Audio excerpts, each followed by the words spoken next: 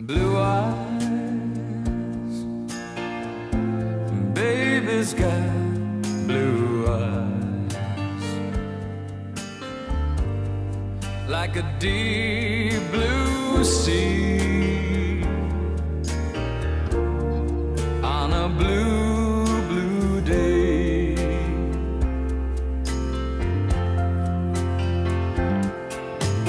Blue eyes,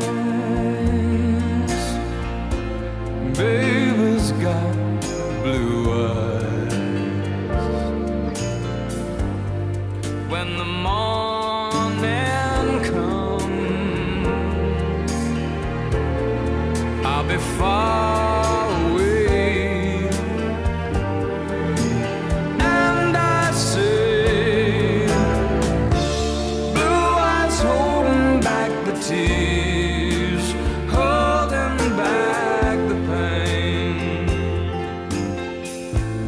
Baby's got blue eyes.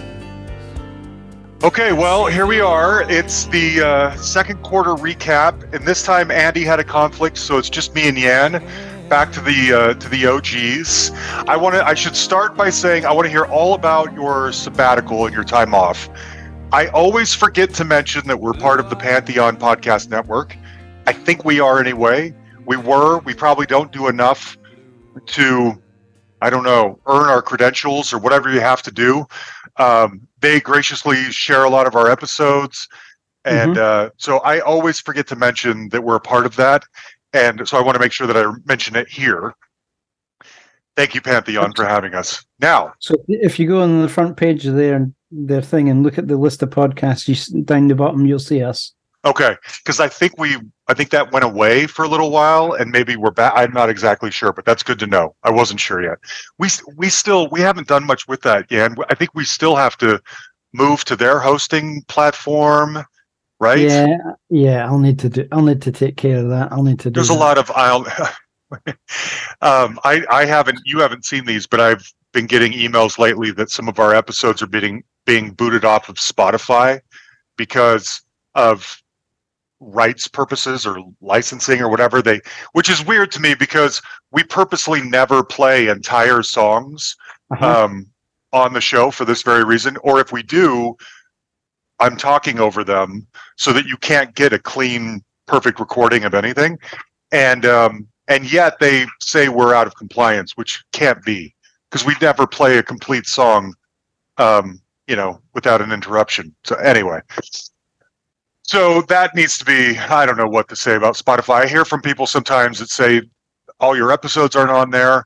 That's another issue because I think Spotify, is it that they only accept MP4s and some of ours are in MP3s and they all need to be converted or something like that? No, they'll accept MP3s. Oh, so that maybe whatever it is, we have to convert or transition some of our older episodes into whatever file works for them, and we just haven't done it. It's a lot. Yeah. So, there's the older episodes were all Apple lossless. Well, we'll figure it out eventually when we have huge swaths of time with nothing else going on. Okay, and tell us about your time off. You took most of the month of May off. How are you doing? That was much needed. I did a whole lot of nothing. Good. Other than my job. Yeah. So it was becoming clear that you needed a break or something because, and I'm somewhat to blame for this. I don't mean to bombard with bonus material. It's just sometimes that's what the timing works out. Certain authors are only available at certain times, or recaps are coming along, or whatever. And I don't mean to keep it coming so much. So it was just becoming harder and harder, it seemed, for you to stay on top of it all. And other things going on too. Yes, you've got a lot of stuff going on. So, but you're a new man since you came back. Episodes are coming out not in the 4:00 in the morning your time anymore. It's beautiful. Yeah, it was. It was much needed, and I just did a lot of just nothing. Yeah, good. Yeah, and I was supposed to go to a Katherine Jenkins concert, but that got cancelled. Do I know Katherine Jenkins? I don't know if I know who that is. Welsh opera singer. Oh, ooh, that sounds nice. Yeah. I won't give you any prizes for guessing what color hair she's got. Ah! Let me guess. She's a redhead. Yeah. Oh no, she's a good singer. And I she believe is it. really good singer. I saw her in December last year, and she was really, really good. And Good. so I was supposed to see her again right at the end of May, but it got cancelled. The council wouldn't give the people their permit, Oh, what? That sucks. and then they like 2 months later, 3 months later, they tried to blame it on rail strikes, Ugh, and so I got my money back for that, and I'll yeah. talk about what that paid for later on. Got it. Okay. Get you. Okay. Well, yeah, good. And a huge, huge, huge thanks to Ryan Murphy, Rob Disner, Ken Mills, and James Milton, all for stepping up during your time off to produce an episode. You guys did great. We needed you desperately. And now you're all on the hook to hopefully do it any other time that needs a break or can't do it some week. We're grateful to have so many of you that are able. So thanks, everybody. And Ken, I'll tell more. Well, I'll save this till we get to it later, but he wasn't in a very good place at the moment, and he did it anyway, and I'm really thankful for that.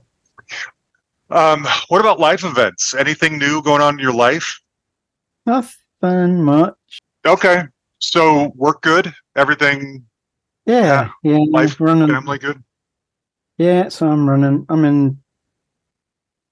I say in charge. I'm not in charge, but I'm the one responsible for some major projects in terms of we're on a particular piece of software and it comes off of support next year, and so we've got to migrate everybody that uses it to a much newer release. So I'm the one doing all the legwork for that. That's interesting. I'm usually on the other side of that. I'm the one selling you the software because I'm your account manager, and I'm the one like, hey, just so you know, you guys got to migrate to the new thing before it's end of life or whatever, or you're not going to get support anymore. I'm that guy, and you're the guy who's carrying it out. That's funny. Yeah.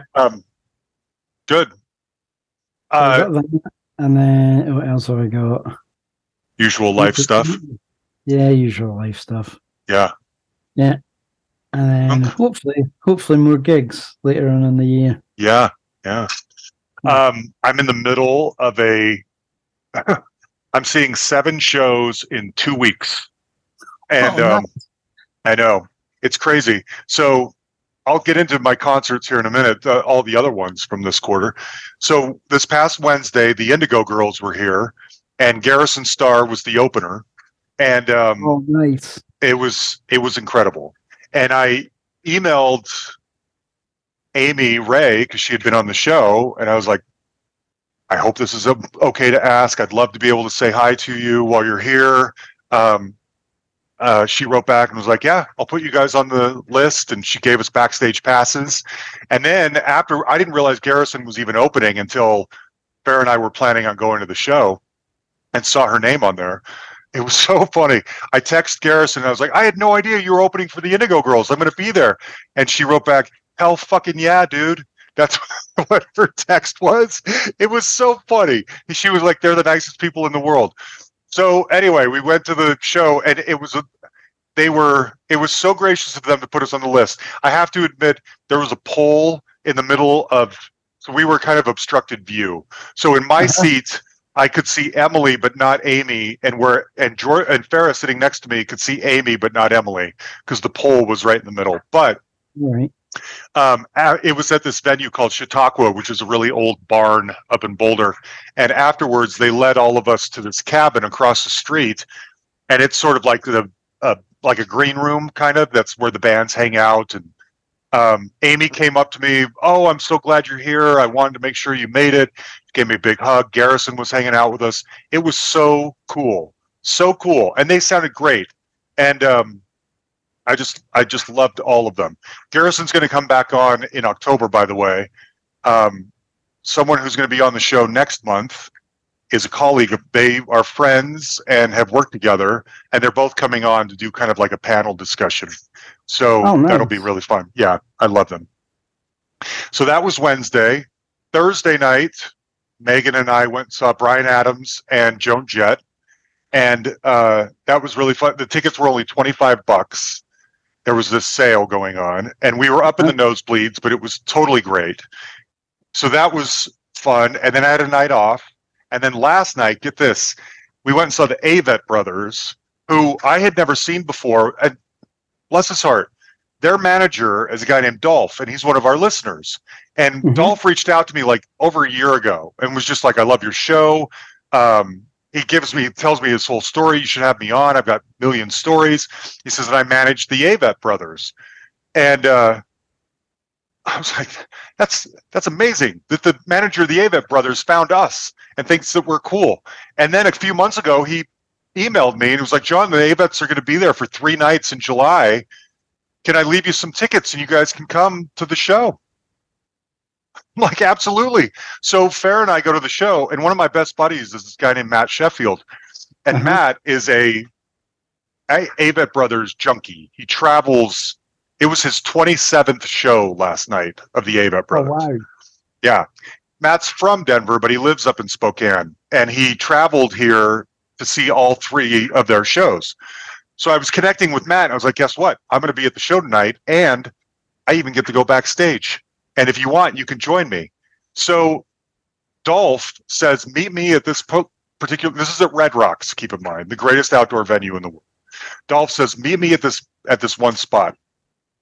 So Farrah and I, Matt and his daughter Gabby, we all meet him at 10 o'clock. The show is still going on. Dolph takes us backstage. We see the eating area, whatever's going on backstage at Red Rocks, we see it. And then he takes us onto the stage and he says, sit here, in about 2 or 3 minutes, this place is going to go crazy. Get your phones out. We're literally on the side of the stage. And and they're playing I meant to check. I don't even know what the name of the song is. I posted a video of it. We get our phones out. He's like, ready? Here it goes. And they hit this moment, and the entire mountain goes bananas. Some climactic moment, one of their songs. And there's lights everywhere, and everyone's jumping and going crazy. And I'm getting goosebumps thinking about it. And the 4 of us are on the stage watching this happen. It was amazing. And then he took us like into the sound booth. There's this sound area where they do all the lighting and sound at Red Rocks. And it's sort of underground. You have to go underground to get there. And we got to watch part of the show from in there. It was incredible. It's total class. And so anyway, that was last night. Tonight, James, who produced one of our episodes, James and I are going to see Sparks tonight up in Boulder. And then this coming, I know. And then this coming Thursday, UB40 is in town, and I emailed them and was like, hey, it'd be nice to say hello. And they're like, sure. They put me on the list. And so me and my buddy Santosh are going to see UB40. The following week, Tom Kiefer, the former lead singer of Cinderella, who's been on the show, is in town. They put me on the list for that one. And then a couple nights later is Tears for Fears. They're coming through town. I've never had anybody from them on the show, sadly. They're like top of my list. But the tickets were only $25. So Georgia and I are going to go see Tears for Fears and sit in the nosebleeds and watch it. Oh, that'd be good. Yeah. So a lot of fun. I'm in the middle of this like concert tour de force. Speaking of which, you've been to a lot of shows lately. Tell us about it. All right. So I went to, at the end of April, I went to Michael Bublé, and it was a late buy, so I couldn't get great seats. There were some seats down on the floor, but they were like $300 to $400. Yeah. Well, it would be about $300 to $400 if it was year prices. It was Sure. No, it was more, because it was £300 to £400. Oh, Yeah. Ouch. Yeah. So I didn't do that because I was having to buy 2. So that was a 50th birthday treat for a friend. Yes. Was that at the Hydro? It was at the Hydro. Okay. And so that was that was quite. He puts on a show, and he recognizes his concerts are expensive. He says it, and but he's really appreciative of people coming out, and he puts on a show. It's what I mean. Even if you don't like his music, it's a good show. He's got a big band. It's pretty good. Then I was supposed to go see Catherine Jenkins at the end of May, but I had other plans came up, so I couldn't get that one. I couldn't go to that one, and it got cancelled anyway. So I was away doing some tech related stuff, and I get a message, we're missing Catherine Jenkins right now. I'm like, no, we're not. It's cancelled. But I'll make it up. I'll make it up to you after. So I was sitting in a very, very boring presentation on energy consumption and preservation. I was almost falling asleep. I'm like, I got to do something. Start looking up. Elton John tour, farewell tour. Oh, look at that. Oh, there's seats available. Like, what are you doing Wednesday night? And I got back, no, nothing much. So I said, how about Elton John farewell tour? Sly. That is great. And so, get this. I had meetings in the morning on the day of. And so I go in early so I could prep for my meetings that I had to have. And then I got, while I was going through the meetings, I got a call to say there was a problem with a particular set of systems, and both the guys that were responsible for that were out. And so we were covering for them, and so sitting there trying to fix things and couldn't find any issues. Well, I can't find any issues, boss. Can I go now?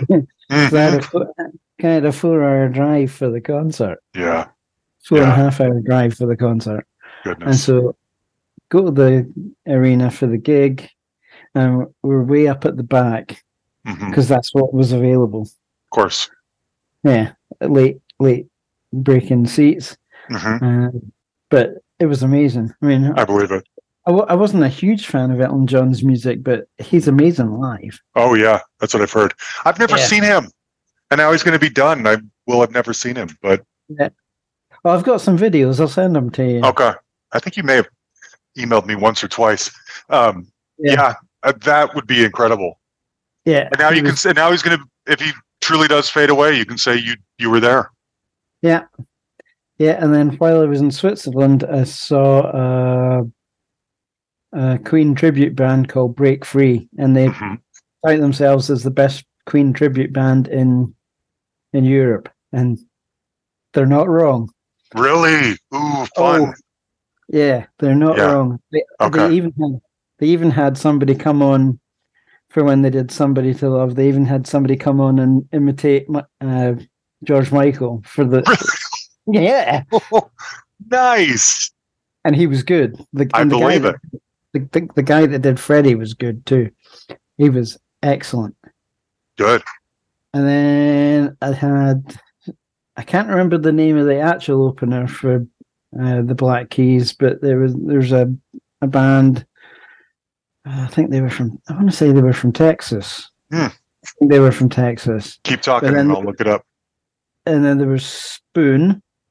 The place was pretty full on by the time Spoon were on. And then by the time Black Keys were on, it was absolutely heaving. And the place was singing along amazingly. That's the best 60 I've spent on a gig this year. I believe it. I've never seen them either, and I've always wanted to, and I'm so bummed that I missed it. Was that at in Glasgow? Yeah, that was at the Hydro. Okay. Shannon and the Clams. I've never heard of Shannon and the Clams. They were good. Really? Okay. Yeah, they were decent. Okay. I've never been that into Spoon. I don't know why. I've had friends love them and try to turn me on. I don't actively hate them or dislike them. They've just never done it for me.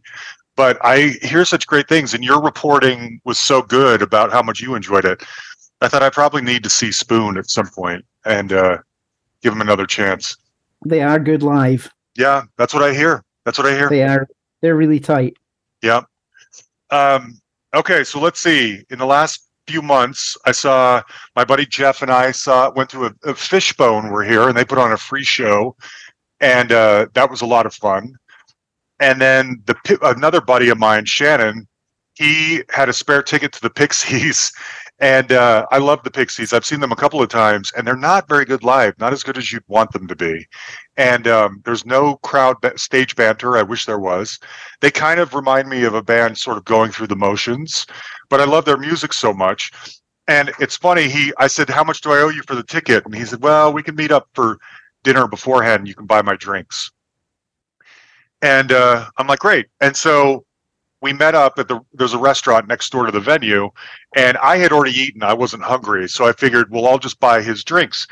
Well, he hadn't eaten yet. So we ate dinner and had drinks. And I said, I'll just pay for all of it to make up for it. I'm pretty sure I paid more for his dinner and drinks than the cost of the ticket would have been. But whatever. And it turned out to be a great show. Still no stage banter necessarily, but it was the best of the 3 times I've seen the Pixies. I love them. After that, I saw the Hoodoo Gurus, which was a dream come true. As everyone knows, I love them. I think they're just about the most perfect power pop band ever, and I've never seen them live. And this tour was supposed to have happened during COVID, and it didn't, until now. And they played in my favorite local venue called the Bluebird. And I have to give a special thanks to this guy, Liam Dennis, who is a PR guy that I've talked to. In fact, we have an episode coming up that relates to Liam hooking me up, and I'm so grateful. And I would have gone to the Hoodoo Gurus anyway, but he put me on the list since Dave Faulkner's been on the show a couple of times, and it was magical. It was just what I've always hoped a Hoodoo Guru show would be. They're one of a kind. I love them. And then Seal came through town, and with Trevor Horn as opening up as the Buggles. Yep, that would be a great show. It was. So they Live Nation has this sale every year where for like a week, certain shows go on sale for $25. And my buddy Jeff and Megan and I were all kind of on the site trying to figure out what shows were going to be $25 and who wants to go to what, who can get what. And I couldn't find tickets to Seal for $25, but Jeff had a friend who could. And so they got tickets and invited me, and I was so glad. It was me and Jeff and this other buddy of ours from work, Mike. And I don't know how people feel about Seal because I love him. I mean, his first album especially is a big one for me. But I feel like his legacy might be a little bit watered down, or I don't know, like soccer moms like Seal, but does he have like street cred? Is he cool? Is he a good artist? I believe he is. And I had seen him a couple of times, but it's been years. And he was fantastic. And it was interesting because he was saying, like, look, I haven't done this in a long time. I sort of went down the wrong road. I'm trying to make up for it now. I'm back. I'm embracing my past. I'm embracing my crowd. He came out into the crowd right next to us and sang Kiss from a Rose and Crazy. And the crowd went nuts. And he's making an effort to look at everybody around him deadly in the eye to like make a connection, a spiritual connection with them. And I appreciated it so much. And it was amazing. And I'm as sick of Kiss from a Rose as the next guy, but it was so elevated because of his effort to make it a spiritual experience. And I just loved it. Can I tell you? Yes. I've got that song on karaoke app. It is one of the most difficult I've ever tried to sing. I cannot figure out what the words even are. I don't know what he's going on about. And it's interesting when I was listening because he performed. The show was billed around his first 2 albums. He didn't play the whole thing of each album, but he played like half of each of his first two albums, which is what you'd want anyway. And you realize his lyrics are really unconventional. They don't always rhyme. They don't always fit exactly in the bar or the stanza of music. He kind of shoves them in there, but they make sense anyway. It was incredible. And the Buggles opened. Yeah, go ahead. Yeah, that's totally a difficult one to sing. I believe it. I'm not surprised at all. So I felt a little bit bad for the Buggles because everyone knows that I practically worship Trevor. And the Buggles came out and they played maybe 6 songs, and I knew them all, but not everyone else did. They played, Video Killed the Radio Star, obviously. They played Art of Noise, Close to the Edit, which I knew, but I wasn't sure how many other people knew. They played Owner of a Lonely Heart because Trevor had a hand in writing and obviously produced that song. So everyone knew that one. And then he played like 3 or 4.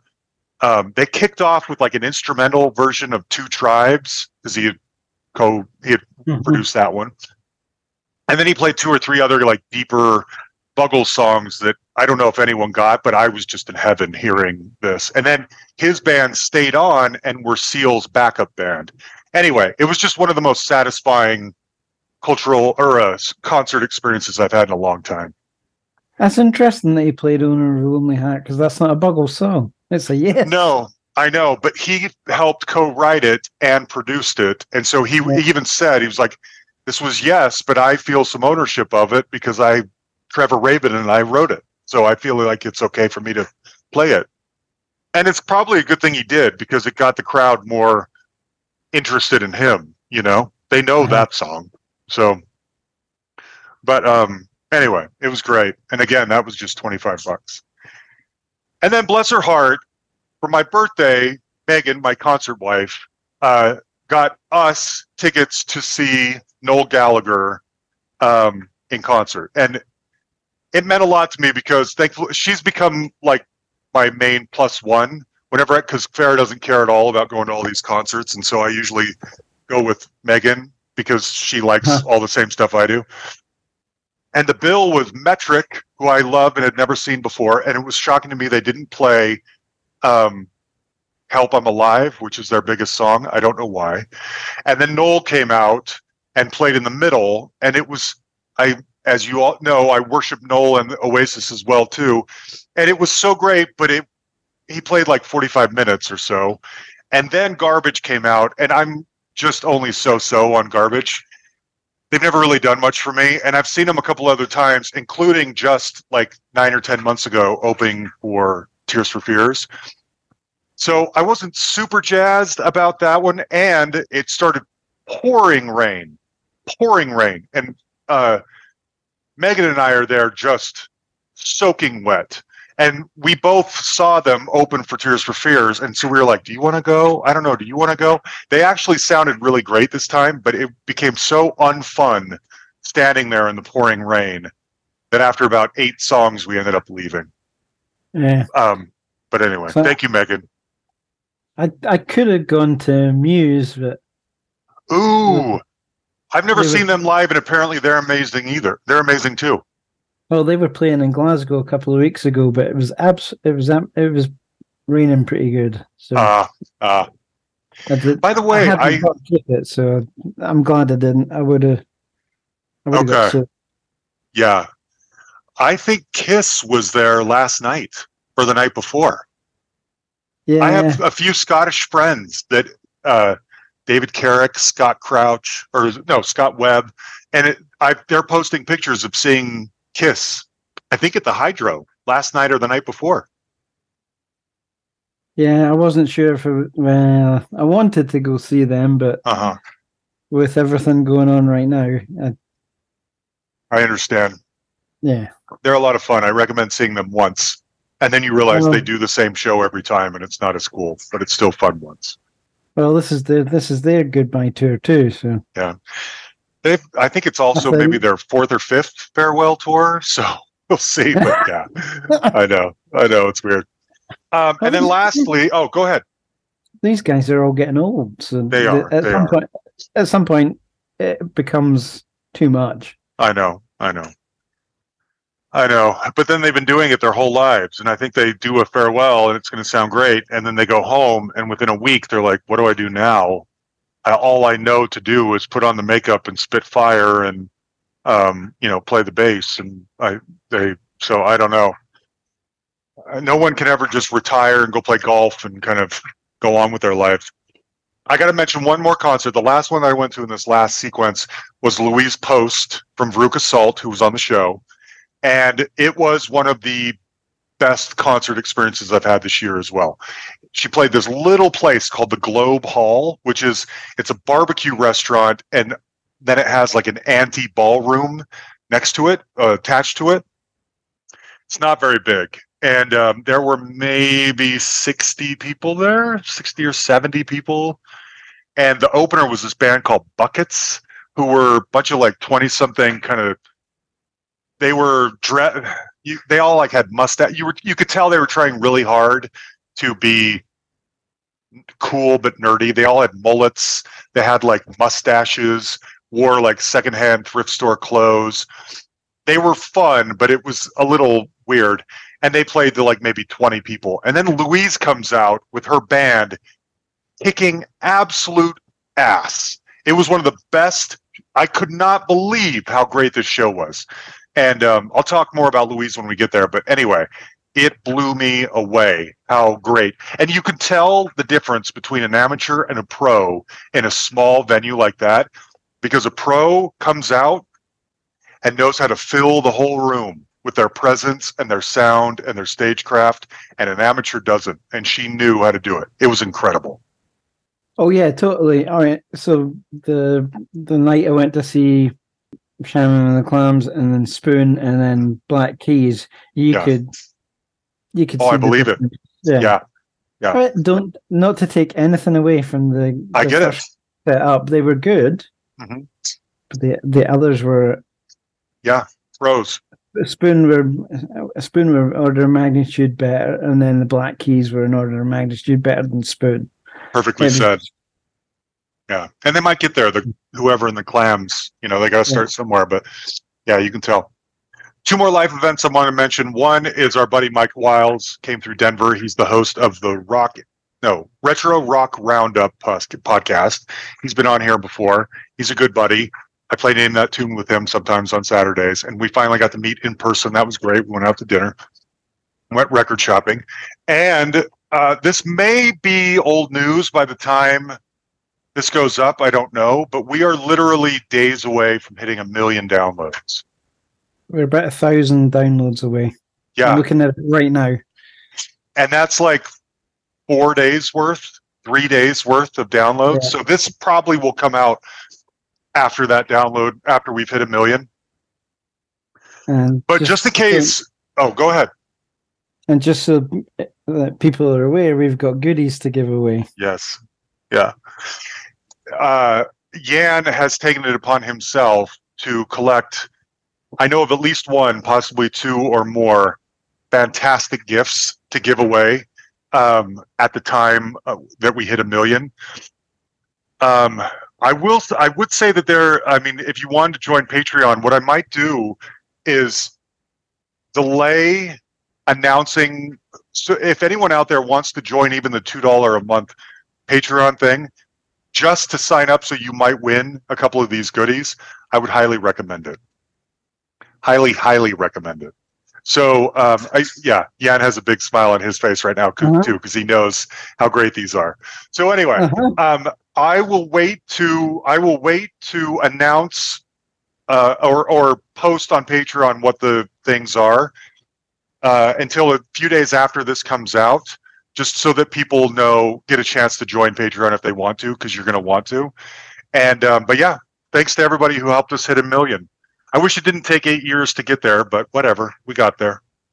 I think the second million probably won't take as long because we'll have so many episodes for people to go. Yeah. And it seems like, too, the last year or so, our numbers have really shot up lately. We're finally getting to where I hoped we would always be. So we're going to recap the last 3 months. We'll try and do this swiftly. The April kicked off with an episode with Peter Case. I will say I'm a much bigger Plimsouls fan. I miss the Plimsouls. They were an excellent power pop band from the early 80s, and the Nerves, for that matter. His solo stuff is good. It's kind of alt country-ish, a guy in acoustic guitar, and it feels like there's a lot of those, but he is such a great songwriter that, and he's kind of a legend in his own way.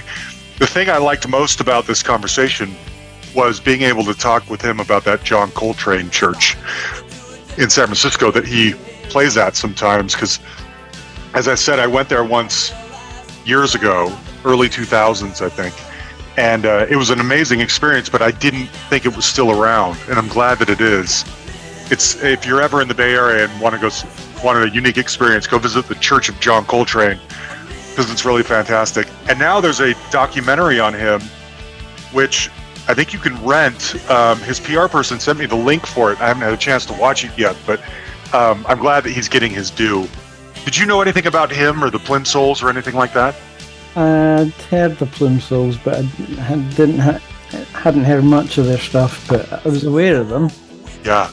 A Million Miles Away is a classic. The story about the church, that was actually pretty cool. Yeah. And then for you to be able to tie back into that because you've been there, that was also that was pretty neat. I know. I was glad. I could have just kept talking about that. After that, we had one of those impromptu panels.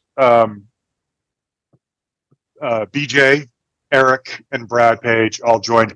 This was we were talking about how difficult it can be sometimes to open our minds. We all think of ourselves as really open-minded music lovers, and yet it's so difficult for us to truly embrace new music, and for some of us, certain genres of music. And why is that?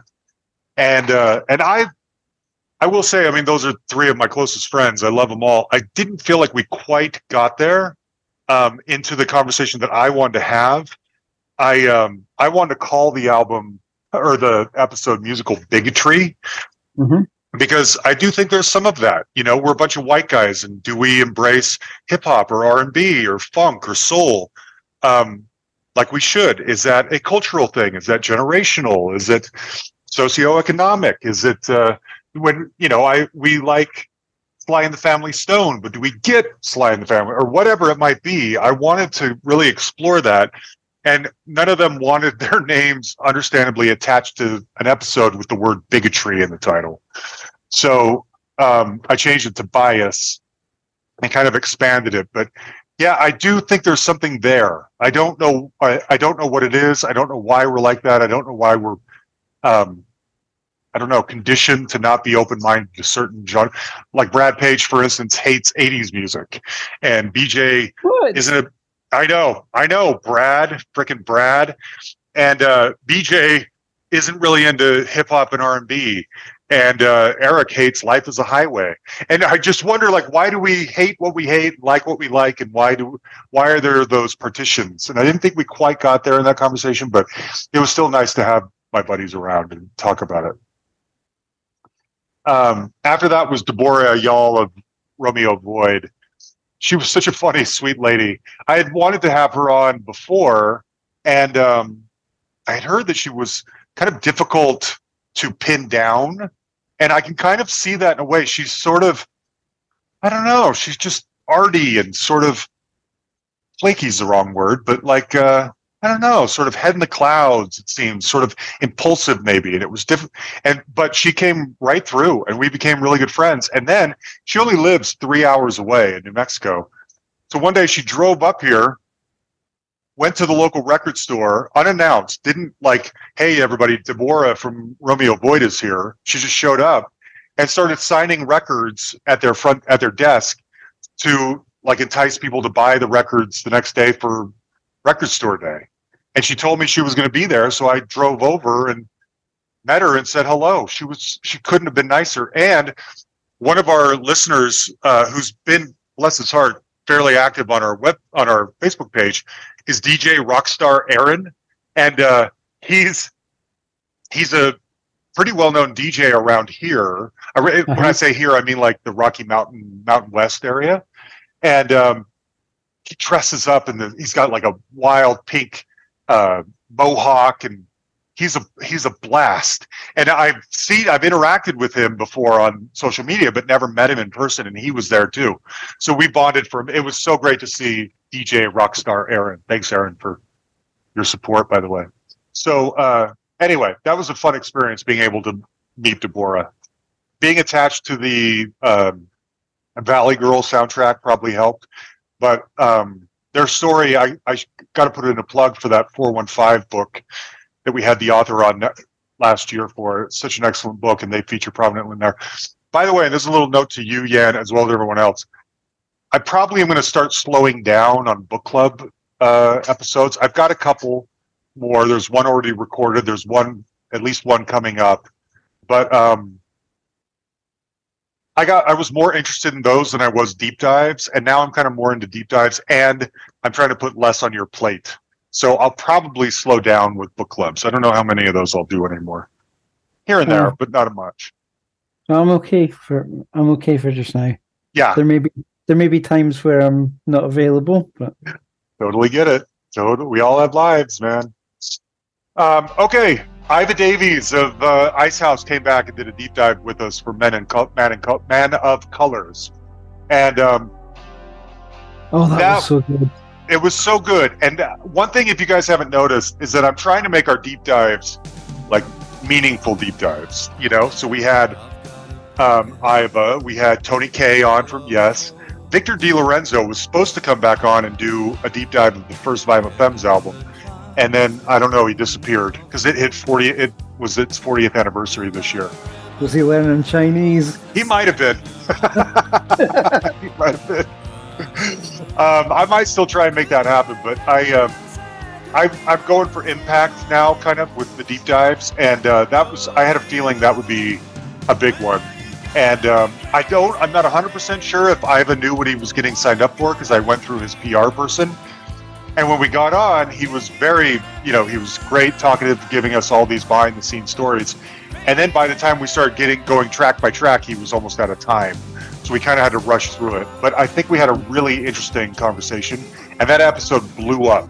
There were, thankfully, lots of people out there, lots of Ice House fans who wanted that information, and it did really well. So I'm glad we did it.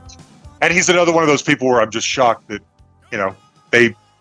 they'll come back on. They'll talk to us again. I think he remembered that he talked to me once before. I don't know, but he did it again. And I'm glad he did. Anyway, okay. Then we had Glenn Matlock from the Sex Pistols and so much more. His new album is excellent. He's another one of those people where it's just surreal that you're talking to Glenn Matlock. He was a little hard to understand. His accent's pretty thick. Did you notice that? A little bit, but he was a lot of fun. Oh, yeah. And was it him? I need to find out if it was him that was involved with the tune about Boris Johnson. One of the guys from that band was involved with writing that. I won't repeat the name of the band, but not on here. Yeah, but his new album is called Consequences Coming, which is just the perfect name for an album in this day and age. And, he's just a legend. And I don't know that he's so much more than just the Sex Pistols. That was a brief section of his career. The last several years, he's been a touring bassist with people like Blondie. And he just sort of reinvented himself as this, great sideman with a full history and cool stories and a great hang. And it's kind of shocking to me that Glenn talked to us. Oh, he was really good. I really liked that episode. Yeah. Despite him being difficult to get in terms of his accent. Yes. Did you have a challenge for that one? Kind of. Yeah. He had a thick accent, a little bit of a mush mouth, but it was, I get through it. I got through it a little bit. He's all right. I didn't find him too bad, but then I'm used to. That's true. That. Yeah. That's true. It's not as shocking for you. Yeah. He and Steve Diggle did a live thing with the Rock on Tour guys recently, Gary Kemp and Guy Pratt. And they posted a picture, and I just thought 3 of those 4 guys have been on our show.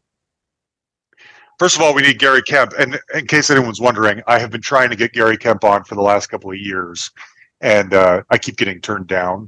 So I'm hoping it'll happen eventually.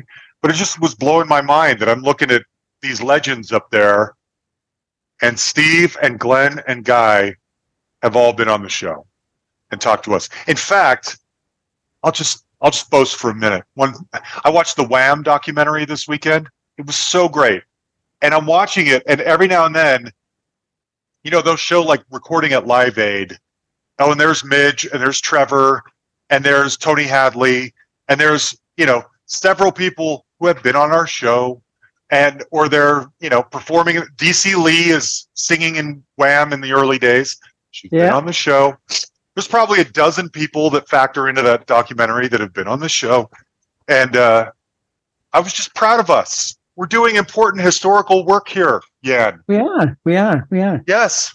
I like seeing some of the show, like the show lineups for when there's like a festival or something. Yes. I look through and I'm sitting there thinking, oh, they've been on. They've been on. Yes. Next month here in Denver is the Lost 80s show, and that's when Dave Wakeling comes, and Pete Byrne, and Animotion, and Dramarama, and all these other bands that we know everybody that's been on these things. It's fun. It's fun to be a part of that world. All right. Next up is another book club. It was the AC/DC book from Martin Popoff, and he's one of my favorite people to talk to because he's so thoughtful, and he's such a fantastic writer. I don't mean any disrespect to. In fact, there's going to be they're doing an Ozzy at 75 book now, and I just got it in the mail the other day. It wasn't written by Martin, but when I'm going to have the author of that book on too. I love these books, and when I can, I give them away to you guys. We gave away the Alice Cooper book, and maybe one of the others, I don't remember, but I love having these people on to kind of dissect these guys' career, and Martin is such a thoughtful writer and a thoughtful critic and historian of music, and he's got some fun sort of opinions that don't jive with normal thinking, like thinking like Ziggy Stardust was overrated and stuff like that. So it's kind of fun to poke him and like really get into it with him because he's got these ideas that are kind of out there. But anyway, he's a great talker, a great writer, a great mind. I really loved having him on. I was thinking about you when I was reading the book because you got to see Axl DC and reported back to us when you did. Yeah, and he sings their songs better than he did his own. I bet he did. I bet he did. Wasn't he on the throne when you saw him? Didn't he have a break? He broke his leg and was sitting on a throne when you saw him? Yeah. Yeah. Crazy. But that's a historic show you saw. Anyway, that book is fun, and Martin's I need to get that book. He was that's the second time we've had him on, right? Yeah, he did the David Bowie at 75. Yeah, that's right. Yeah, that's right. Or 50 or whatever it was. Those books, particularly the AC/DC one, I think I need to get.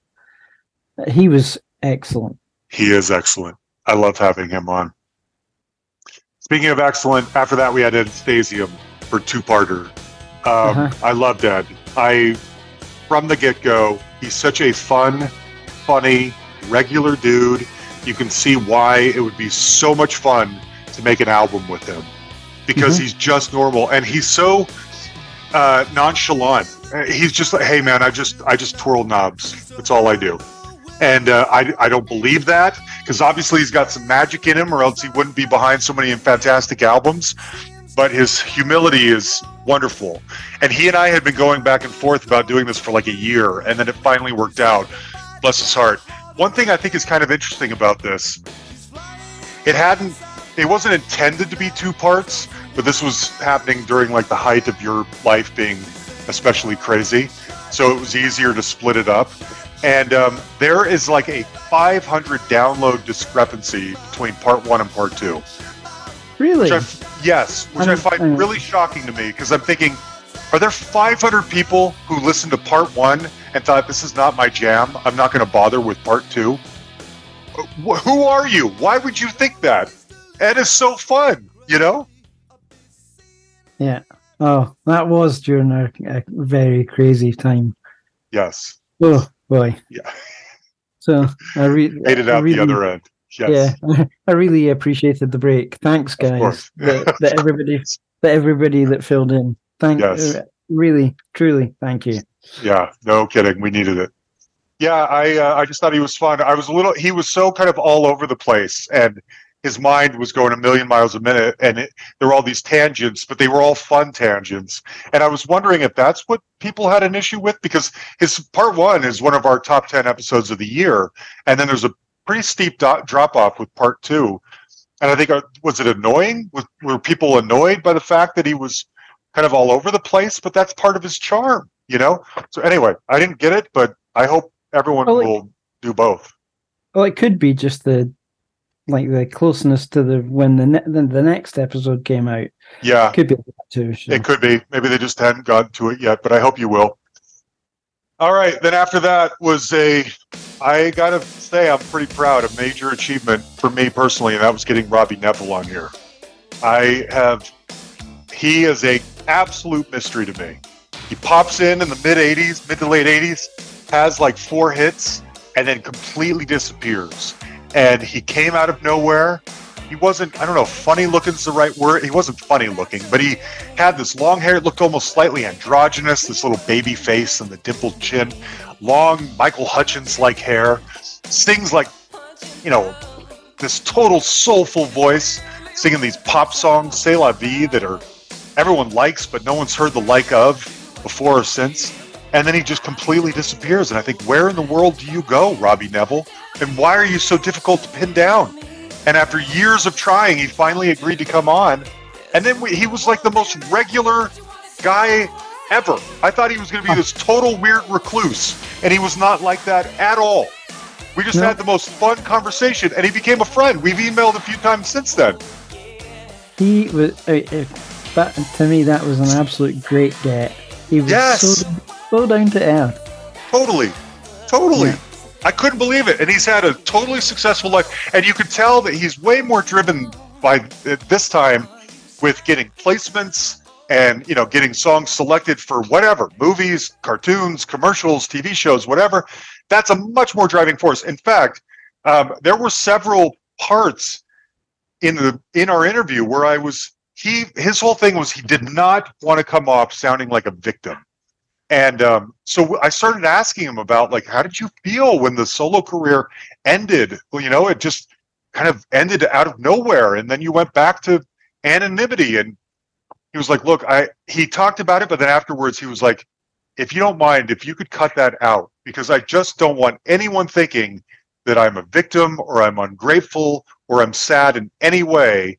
And he didn't come off that way at all, but he was so concerned about sounding that way that he asked us to cut it out, which we did.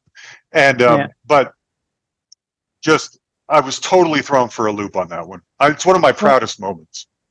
And if you think about it, what he was focusing on, you know, doing the work for other folks or soundtrack stuff or ads or whatever, musicians doing their own stuff, isn't that lucrative anymore? I mean, no.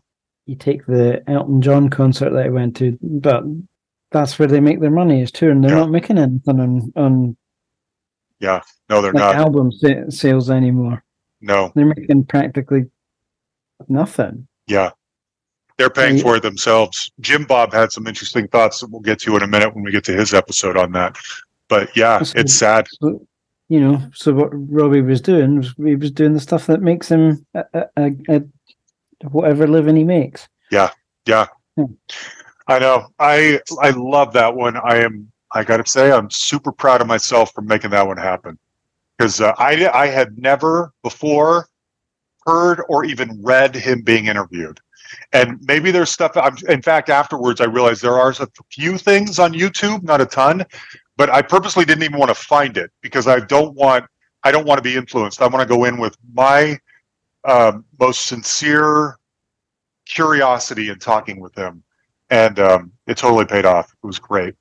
So have you had a look at like stuff since? Have you seen anything since other than us? No, not really.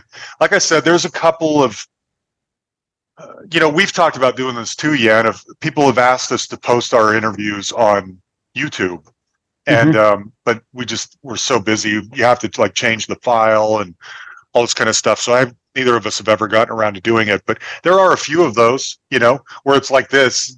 It's Zoom and me, and I'm on one side and he's on the other. And there's a few of those, but I don't think anyone's gone as in deep as he and I did. Well, most of your hosting sites will actually give you an opportunity to post to YouTube. You can set it so it does automatically. Really? But, yeah. We might have to figure that out then at some point. Yeah. Maybe we're missing something. I don't know how we would do for all the backlog, but yeah, going forward we can do it where it goes to YouTube, because I do that for the football one that I do. Oh, you do? Oh. Yeah, so it automatically posts to YouTube, Twitter, and a couple other places as soon as I hit post on Podbean. We might have to do this. Yeah. Oh my gosh, yeah, and I didn't realize it was that easy. By the way, Andy and I talked about your other podcast when you weren't on here before. Tell us about it again. So it's Dunfermline is now a city. So the city where I live, the local football team or soccer team to our US listeners is Dunfermline Athletic Football Club. They have an association for all the former players, people that have played for the club or been involved with the club in some capacity. So once a month usually like the last or second to last, usually the last Friday of the month, we put out an episode with somebody that had been involved with the club, maybe usually former player, and talk about their life at the club and where else they've played and what they've done since then. One of the local musicians had written a piece of music, and he gave us permission to use it, and so I splice it up. Yeah. You won't hear where I've spliced it, but I've spliced it so it. So there was 2 of a particular thing, and I've done it so it's 3. Got it. A remix. Yeah, so I've done it so it's 3 of a particular section of the song. That's great. And then at the tail end of it, I've taken part of it and I've meshed it so that it gets a bit of a run of the chorus, and then it smooths out into the ending, and you wouldn't know that. That's great. You're the Shep Pettibone of remixing football podcast music. That's great. So yeah, cool. So do that, and that's just once a month. So one of my dreams is to do that exact podcast, but for the Utah Jazz. And I want to do. I'll have to, who knows when. This gig is already like a second job. Do it, and I'll produce it. I'm a Jazz fan. I know you are. Yeah. Why not just have 3 or 4 more podcasts on top of your already busy life, Jan? Why not? Well, you be careful. You're saying this, I'm going to take you up on it, and then suddenly you're going to need another sabbatical because you're producing so much stuff. Oh no, I'm good now. Okay. I needed to break. But, okay. Yeah, good. I love this. You're the best, Jan. Okay, going back real quick. I'm going to burn through this because I can smell dinner upstairs being cooked, and I want to go eat my Sunday dinner. We had Shane Robitaille of the Rocket Crew book on. Shane was such a nice man, and he contacted me saying, I wrote this book, and I think it'd be good for your podcast, and he was totally right. It's not a very big book. You can read it in like a couple of hours, but it is so cinematic. You can absolutely see the movie of this book being played out. It's basically, like I said, it's like Stand By Me, only it happens in the 80s, and all the kids listen to hip hop. It is such a fun little book, and we had a spare copy that James actually, it was so interesting to me. of all of our thousands of listeners and all of our Patreon supporters, the person who won this book lives 5 blocks from me. And so it almost felt like when I emailed Shane, and I was like, the winner actually is in my neighborhood. I didn't want him to think that I was like gifting it to my friend and calling it, but that's James won. So anyway, James won the book, and he lives like just a few blocks away. That's cool. Anyway, I thought it was good, and I hope that it works out for Shane, that it gets turned into a movie, because you can absolutely see it. Then we had Brad Roberts. This is where you start checking out. You take the rest of the month off, so I can burn through some of these since they don't apply to you so much. Brad Roberts of the Crash Test Dummies comes in. And look, I think some of their music is fun. Some of it's a little too quirky for me. But I was so fascinated in wanting to understand Brad Roberts as an artist. You've got this really unique voice. You write really quirky songs. You've had some success. Are you so single-minded that you were like, I'm going to succeed on my terms no matter what? Or were record labels asking you to change who you are? Or did you think, yeah, if I can get one quirky hit that can pay my bills forever, that's good enough for me? And he ended up being so much more humble than I imagined him to be. I thought he was going to be sort of snarky and sarcastic, and he wasn't at all. And there's that one line where I'm asking him about, did anyone ever make you feel like you needed to change your singing voice in order to become successful? And he said, yeah, me. I'm the one who told myself that. And I thought that was a really introspective and humble thing to say. And anyway, he turned out to be such a nice man. And special thanks to Ryan Murphy, who stepped in and produced that episode. He did great. And I kind of came away with more of an appreciation for Brad and what he does after that episode. You remember the Crash Test Dummies, right? Oh, yeah. Oh, yeah. Good stuff. Yeah, that one was fun. I'm glad that happened. And then after that was Don Letts. Oh, what? Definitely quirky. Quirky is the word. Absolutely. Yeah.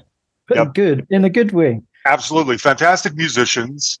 And, sometimes I just like really dark, deep, emotive, heavier kind of music, but that's not what they do. But what they do, they're really good at. I'm glad they have, a core audience that will follow them. After that was Don Letts.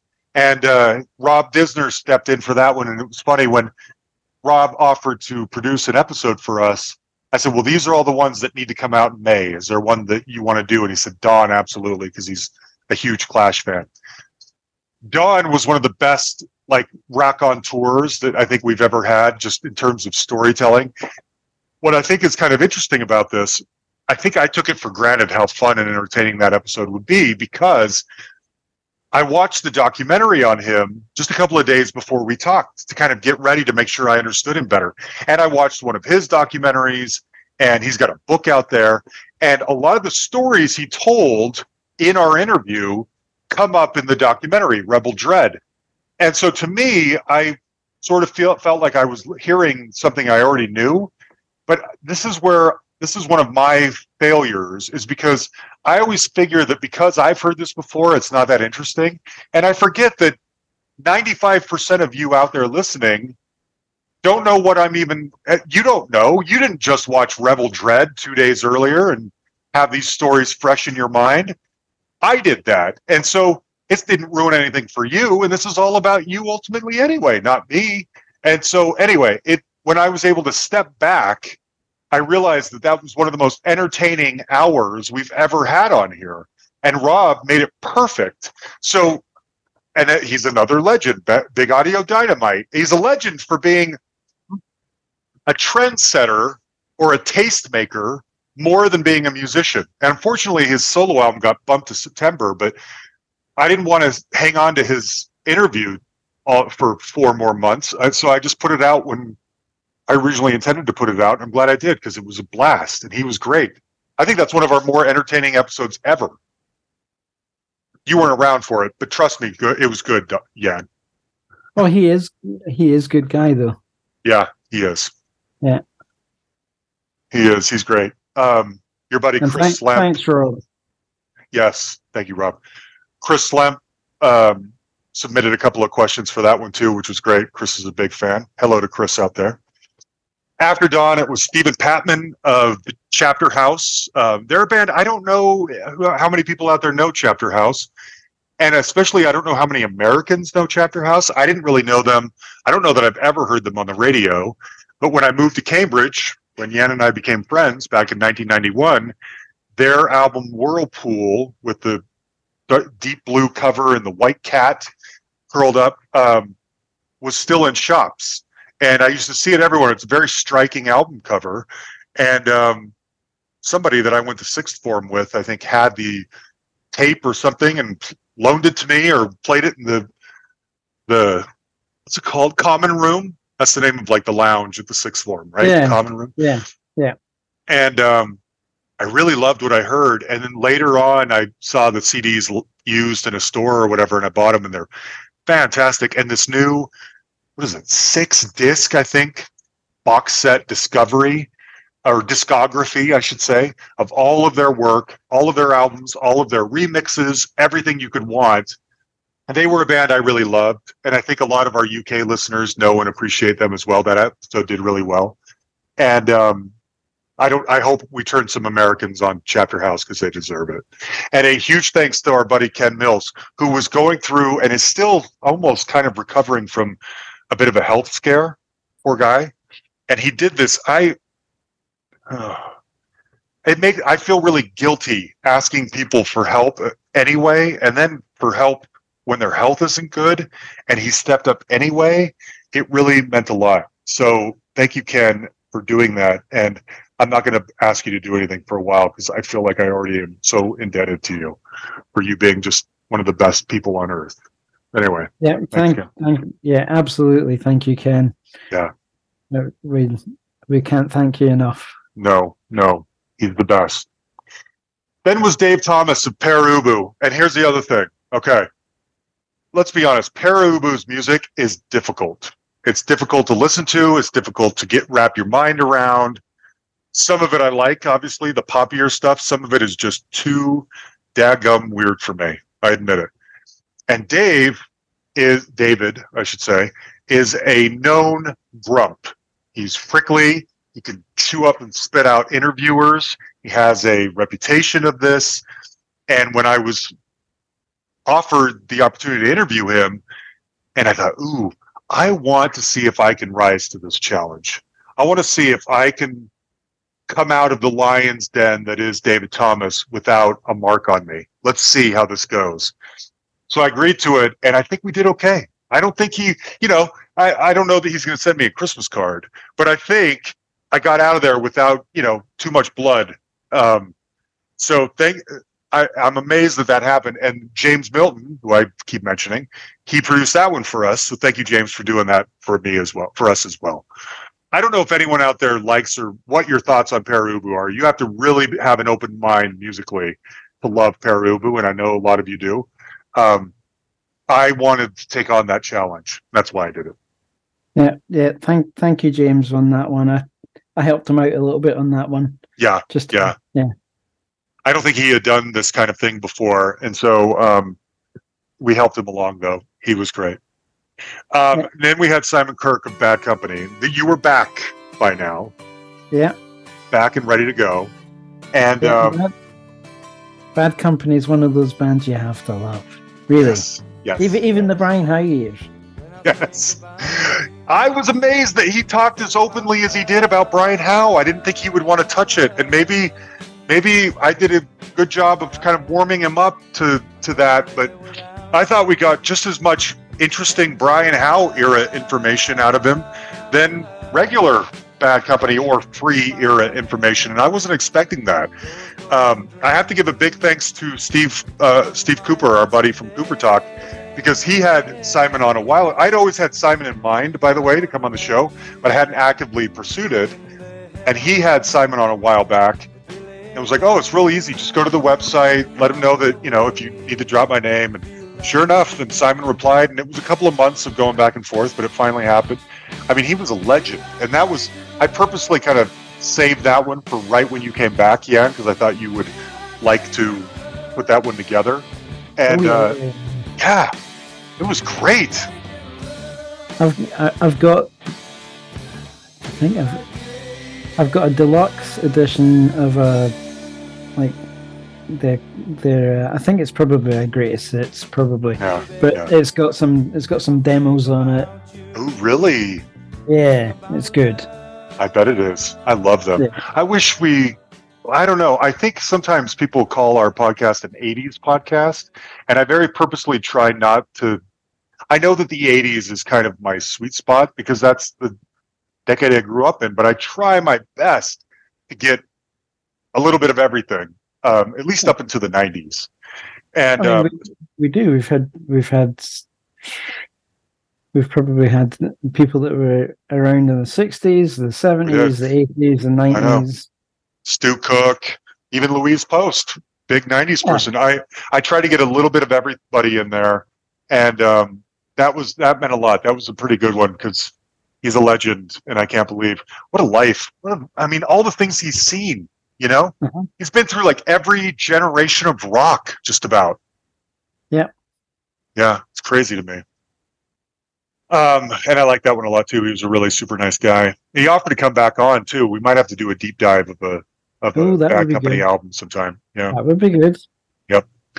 After that was Louise Post, which again I had small expectations for that one. I was told ahead of time, please don't ask her about Dave Grohl, which I respected. I wouldn't want to have to talk about that for the rest of my life either. And they said, please try and focus on the new album. And I actually, honestly, like her new solo album better than any Veruca Salt album, which took me by surprise. So it was no problem at all focusing on the new album with her.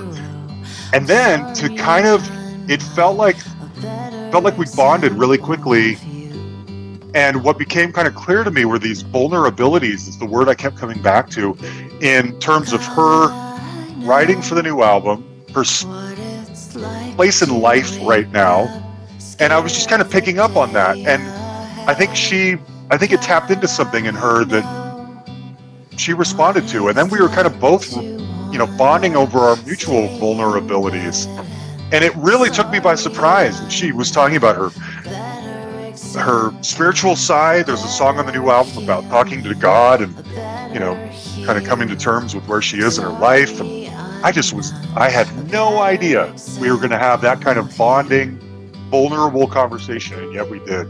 She was wonderful. I really liked her a lot. Oh, yeah. Yeah. Yeah. And I'm here to tell you she's beautiful. She looked great when I saw her in concert.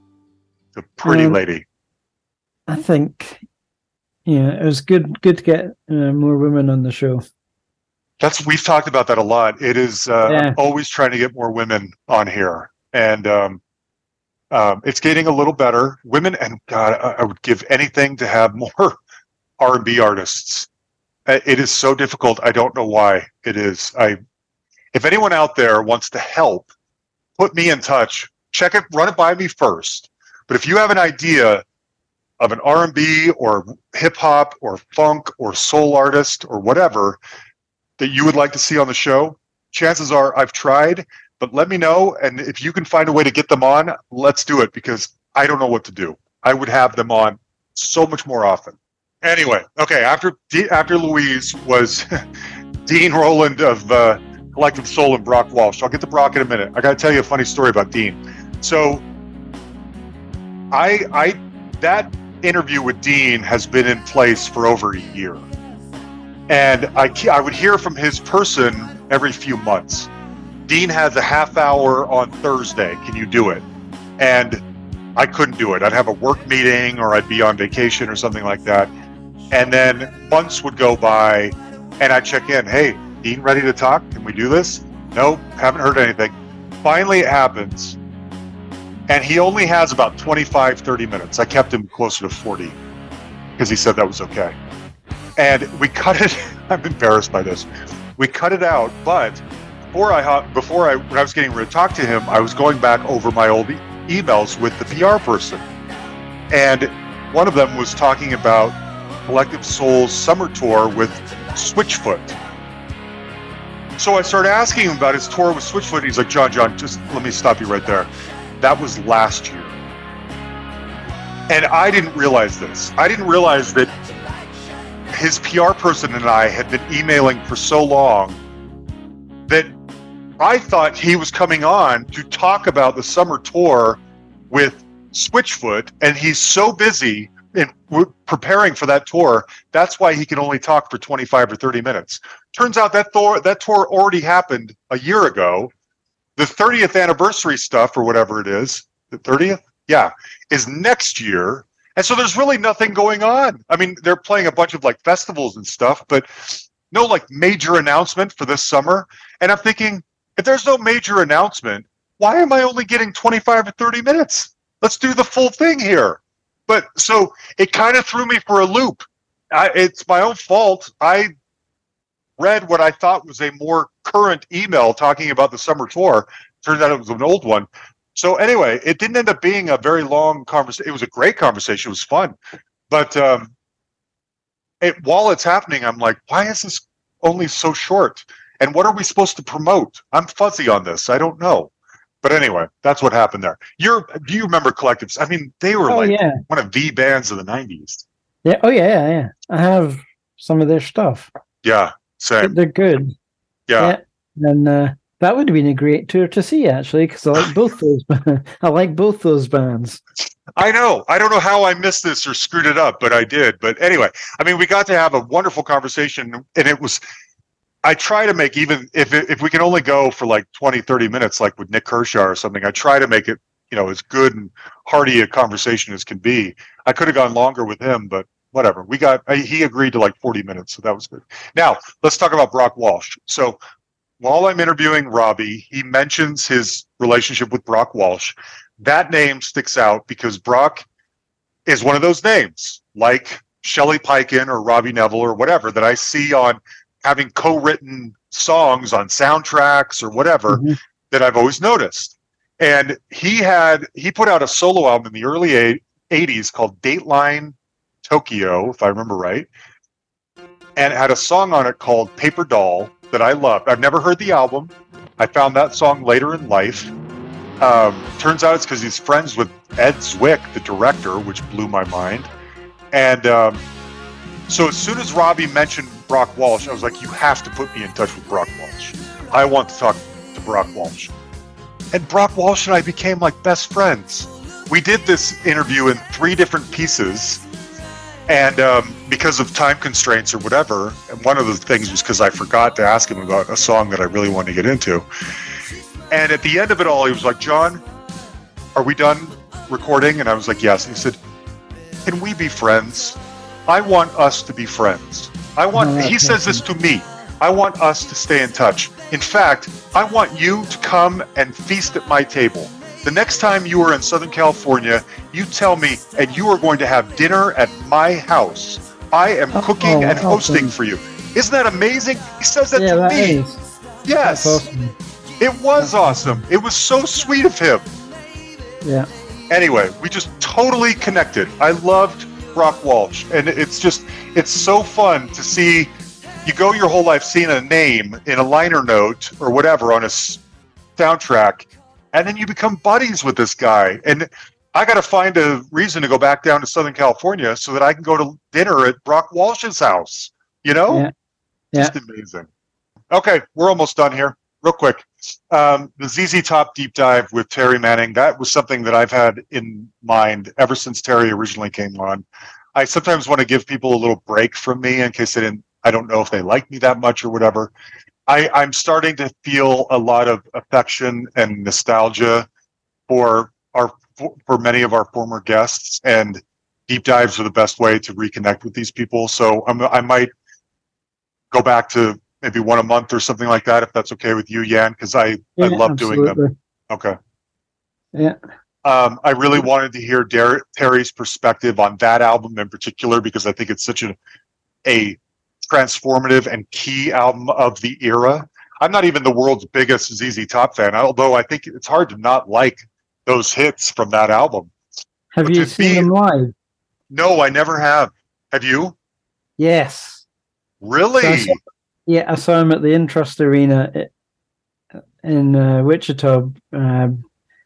So there was Leonard Skinner and then them. Oh, that would be amazing. Oh yeah, That would be a night of just blues guitar noodling like you wouldn't believe. Your head would explode. Yep. I wish I could drum if I could. Uh-huh. There's 2 tracks I'd want to be able to drum. The first one's going to be Bonham's stuff from When the Levee Breaks, and the other one, Frank Beard from Give Me All Your Lovin'. There you go. Absolute classic. Yes, absolutely. I love that too. Yeah, it was really fascinating. I thought it was really interesting of Terry to open up that back in the day, he couldn't be that open and honest about how much of the album was drum machines and synthesizers and stuff like that, because they needed to give the impression that all 3 band members were equally playing and invested. But that really wasn't what it was. It was sort of made piecemeal by Billy and the ideas he had in his head. And I should say, I touched on this.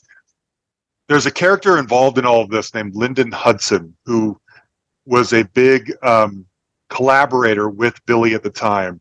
And if you read the history of that album, I mean, even just on Wikipedia, he's very involved, and there's a lot of trouble there around, like, he's sued them a few times for like writing credits, and I don't know. It does sound to me like he is very involved with Billy in the creation of that album, but they don't.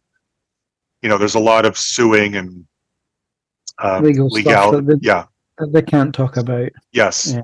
And when I mentioned it to Terry, he said, I can't talk about it either for legal reasons. And I totally respected that.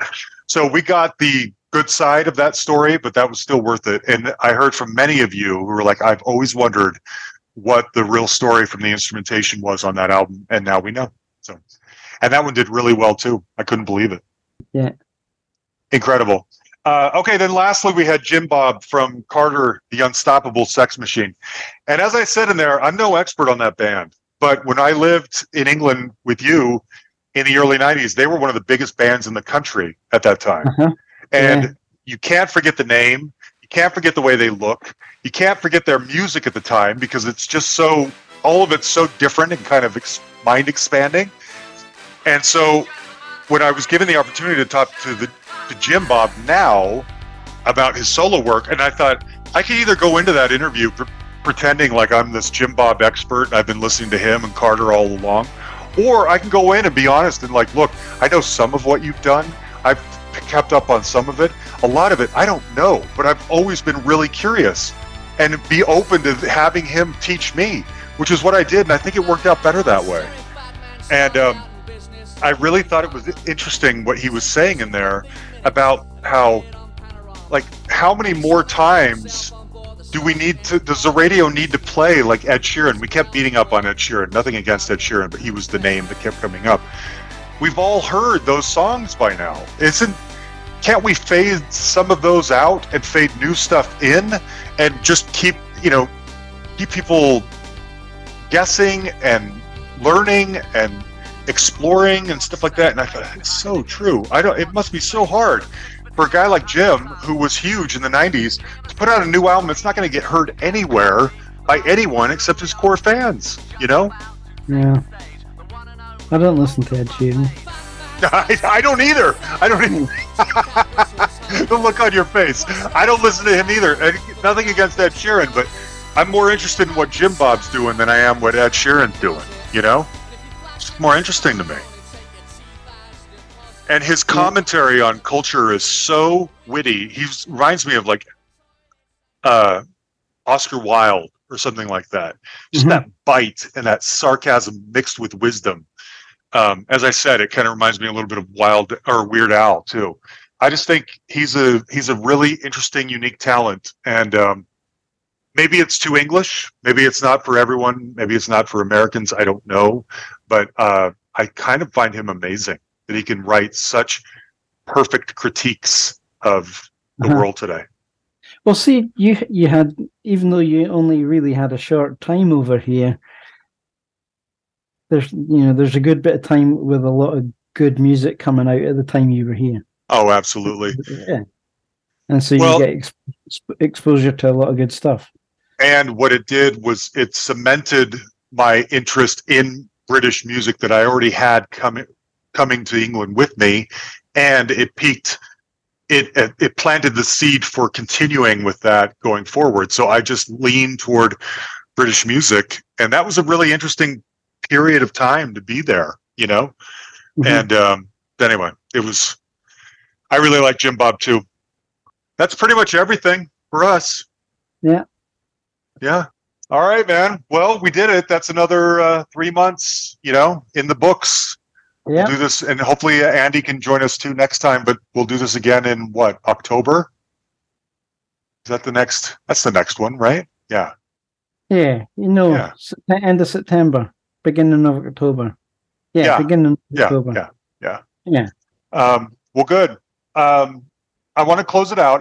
As I mentioned last time when Andy and I just did it impromptu without any editing, the downside of that is that I don't get to play music from anybody who sends us music. And I wanted to close this out with a song from one of our listeners named Dan Phillips. Dan is a recording artist under the name Zapruder Point.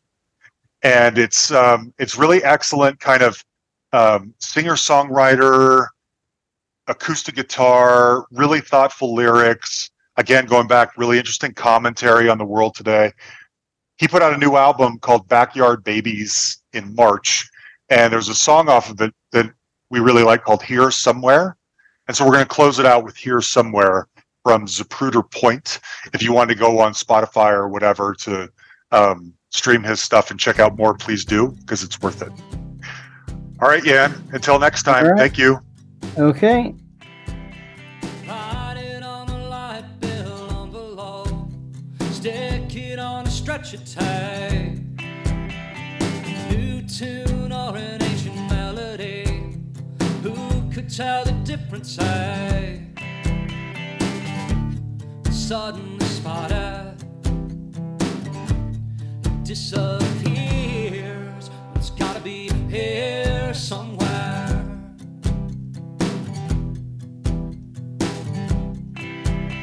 Spying on her up in the balcony, she's reading in the heavy sun. Didn't she dissolve your gravity? Weren't you the lucky one? But the name on the jacket isn't so clear. It's gotta be here somewhere.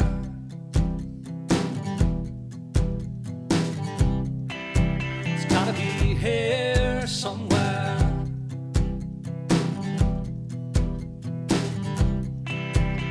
Trying to sleep in the summer, head laying low, bracing yourself and bracing yourself for the light that's pouring in. Slap it on the side of your monitor, seal it in laminate. New sensation or a data point, mustn't let it get away. But if you feel it slipping, it's nothing to fear.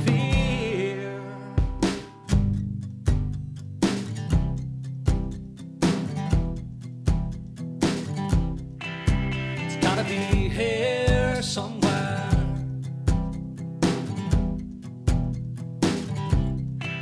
It's gotta be here somewhere.